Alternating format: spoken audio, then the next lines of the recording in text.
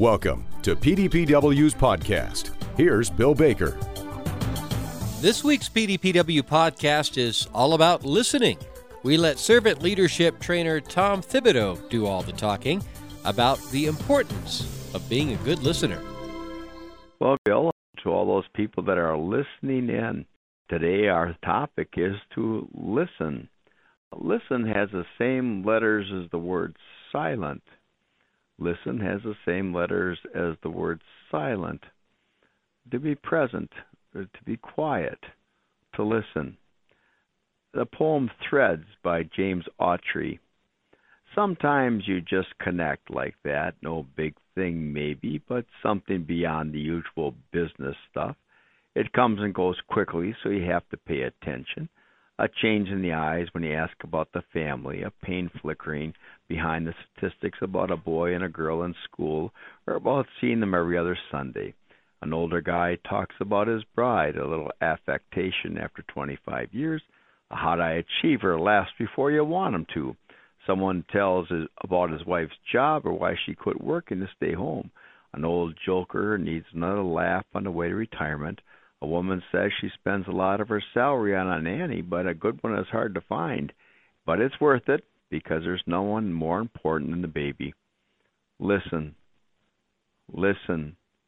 In every office and workplace and community, you hear the threads of love and joy, fear and guilt, the cries for celebration and reassurance. And somehow you know that connecting those threads is what you're supposed to do, and business takes care of itself. And somehow you know that connecting those threads is what you're supposed to do, and business takes care of itself. Ask yourself this question. Who is the best teacher you ever had? Who is the best doctor you ever went to? Who is the best leader that you've ever worked with? Who is your best friend? What was your relationship like with your parents? What's your relationship like right now with your spouse? And one of the things that we find to be in common is this. Those who are good listeners are good teachers and doctors, leaders, friends, parents, and spouses. Listening is an act of love. It means that I'm willing to put aside my own agenda and listen to what you have to say, to communicate a depth of respect and understanding. Don't assume because you're intelligent, able, well-motivated that you are open to communication, that you know how to listen. Robert Greenleaf wrote that when he was the vice president at AT&T Corporation, the largest corporation in the world. AT&T Corporation, Ma Bell, we're having problems with communication within the organization, and so he developed a communication course, but it was founded in listening. Listening requires to listen to oneself first, nurturing a sense of integration. It depends on a heightened level of awareness, on openness to being changed, a willingness to supplement with an interest in and a desire to help others. Listening consistently practices the behaviors that communicate presence, like asking questions, reflecting ideas, feelings, and emotions. Finally, listening requires a capacity to accept human imperfection within ourselves and within others. How often do we ask for feedback from others? Am I a good listener? Do you feel like I'm listening to you? Am I communicating respect? So difficult today getting people's attention. The average attention span of the average American adult is 9 seconds. The average attention span of the average child is 12 seconds. And average goldfish is 12 seconds. I don't know who does that research, but I like it because it tells us it's so difficult to really understand one another, to be silent, to avoid the distractions that come when we're talking to another person. I have a good friend of mine who is a very accomplished CEO, and the company was doing 360s in which people get feedback from different people on their team as to their gifts, their abilities, and their limitations. And this gentleman had been the CEO for about 15 years of this company and had grown it and had been very successful. And when he sat down and got his results, people on his team, the 8 people that reviewed him, all listed him as a poor listener. On a scale of 1 to 5, he'd given himself a 4, thinking he was a good listener, but in fact, people rated him around 1.8. He was completely shocked. He was blindsided. He had no idea that's how people viewed him as a listener. He went home and he told his wife the results of the feedback he had received, and she looked at him and said, "I could have told you that." He had this blind spot. He hadn't even been listening to the feedback that he was a poor listener. His wife told him, whenever we go out, you meet one person, but you're constantly looking over their shoulder, looking for somebody that is more interesting to talk to. You don't want to be left out of a conversation, and therefore you're disrespecting the person in front of you. How often do all of us do that? Ignore the persons right in front of us because we think there's someone more interesting or something more interesting that we might be missing if we're not paying attention to them rather than the person that we're with at any particular moment. Listen. It's an act of love. The Jewish philosopher Martin Buber wrote that there's two ways in which we can identify other people in a relationship. One is I-thou, and two is I-it. In an I-it relationship, we reduce people to objects, people that can be manipulated or used. How many times have you been referred to as a customer or a consumer or a client? And all of a sudden you recognize that the relationship is really transactional, and it didn't depend a great deal about understanding it because there was no mutuality. And what we're finding in a number of business, particularly credit unions, who refer to the people they work with as members. How many businesses now are beginning to recognize that the people they work with are partners and guests in their lives? It's a much different experience. It's the experience of thou-ness. Treat other people like you would like to be treated. I don't know about you, but I would imagine everybody who's listening would much rather be treated with dignity and respect, would much rather that the person that we're talking to takes a personal interest in what we have to say and how we're saying it. Easy to say, but difficult to do.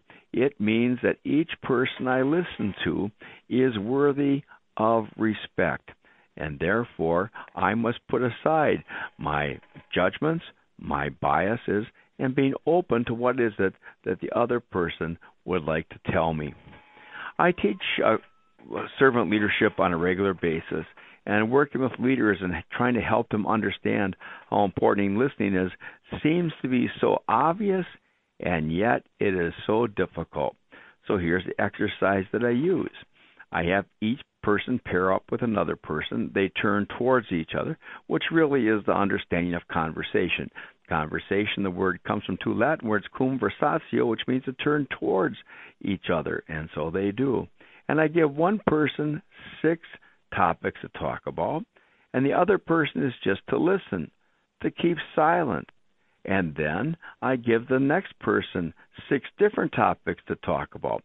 And then I give them the instructions that they will introduce their partner based on what they listen to.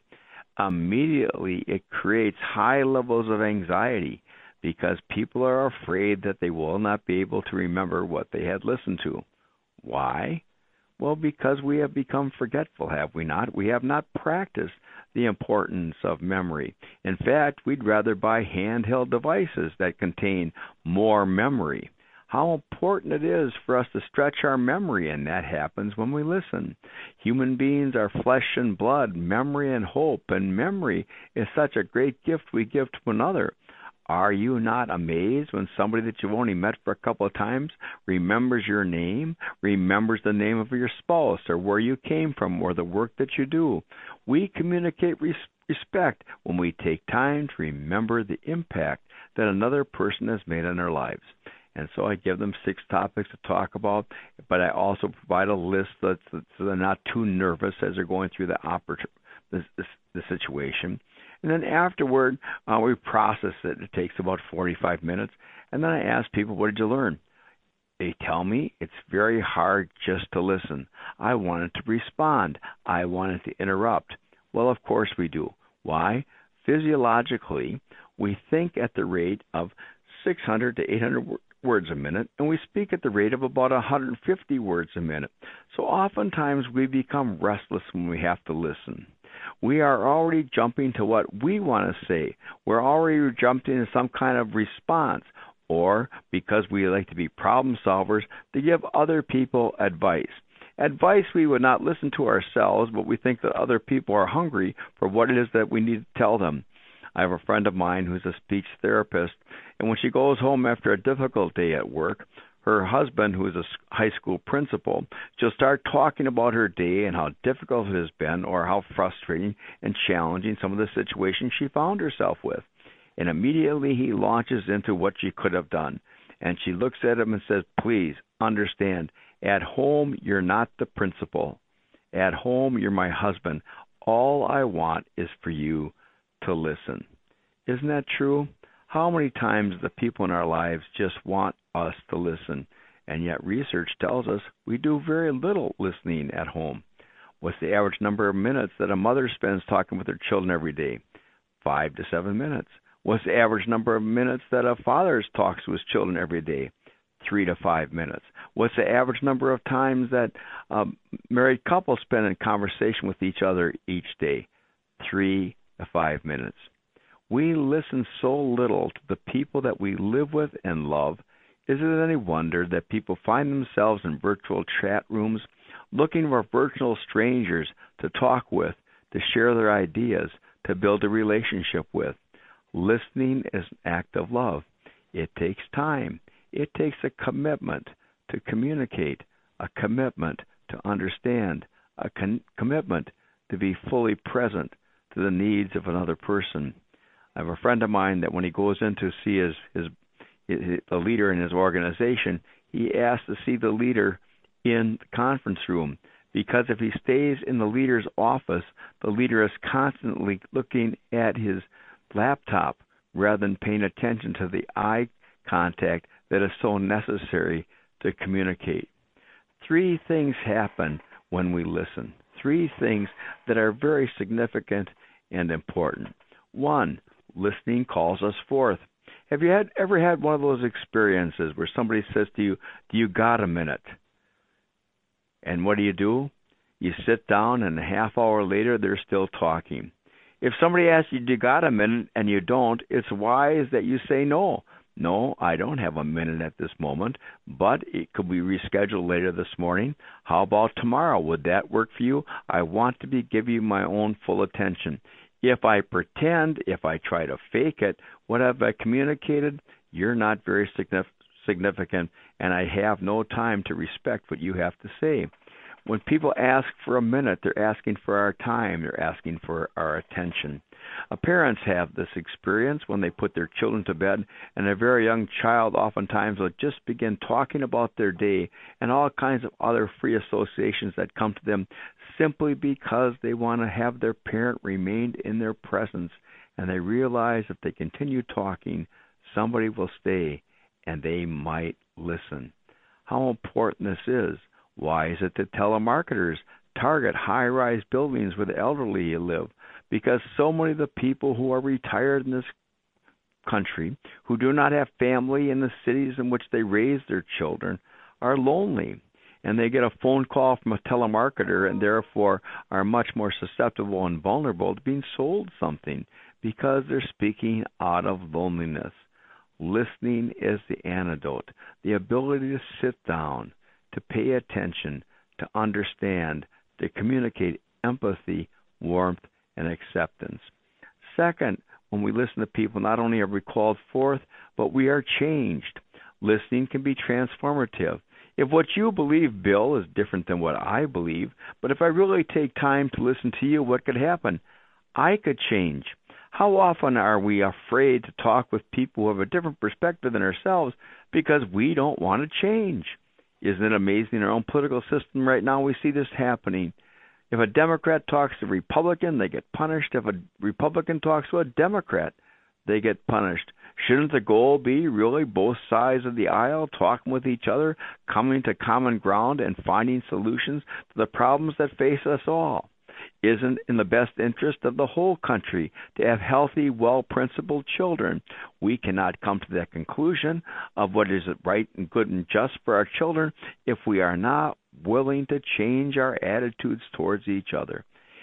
Listening changes us. How many times have you heard someone's life story and you didn't understand them very well, but after hearing what they had been through as a child or young adult, maybe a failure that they experienced or a recent bout with cancer, you come to a level of understanding you never had before, and your opinion of that person changes.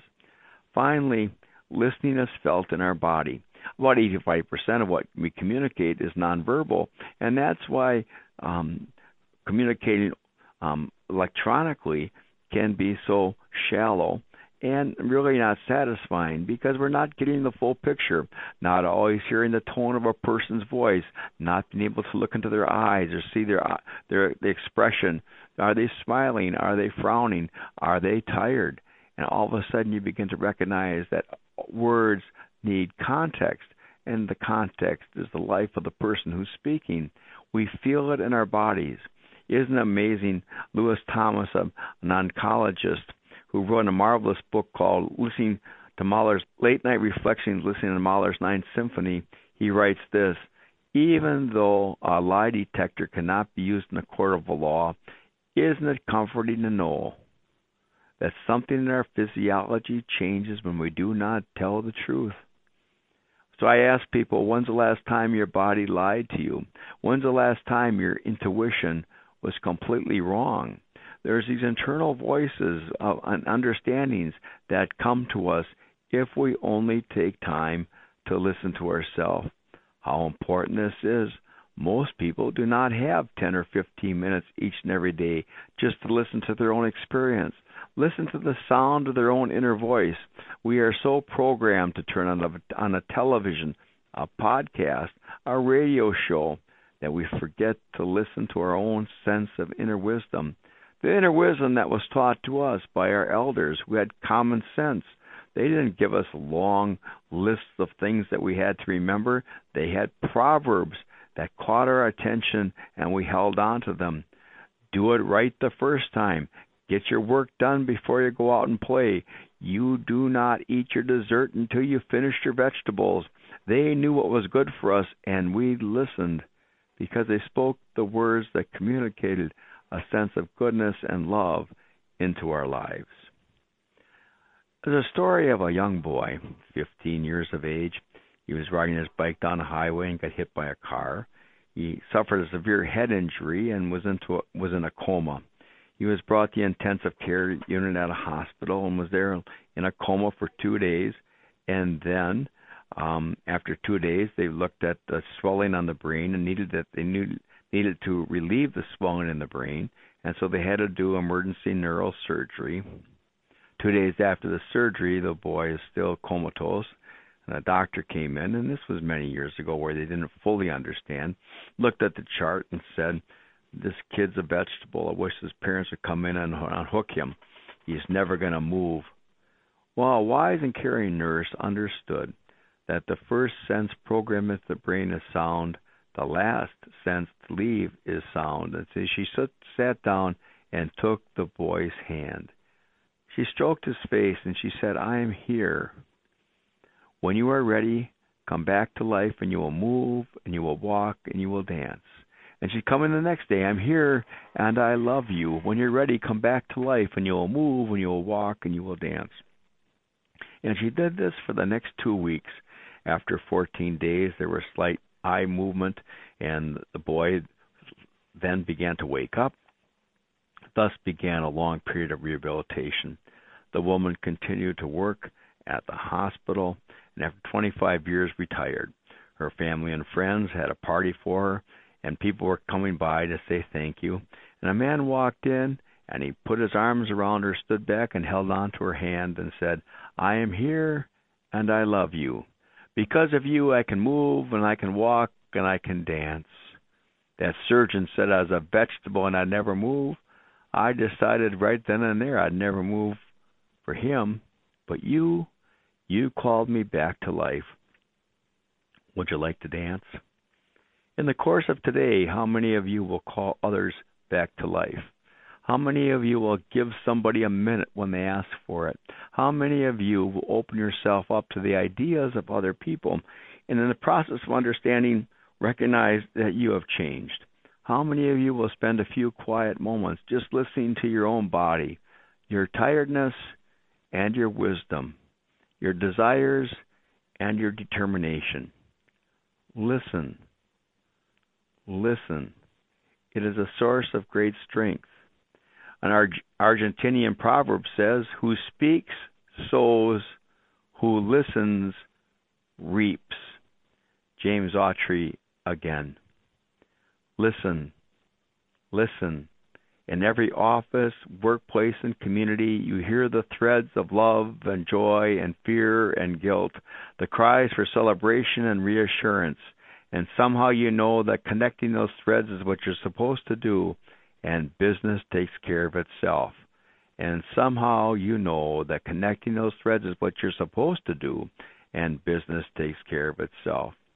Well, Bill, truly it is always a privilege to be in communication with you because you listen so well. You listen carefully, you record it, and hopefully it's beneficial to all the people today who took time to listen.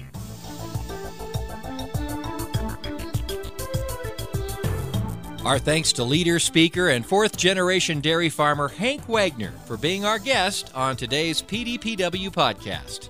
And a reminder, for more resources and other podcasts, head to pdpw.org. Thanks for listening and have a great week.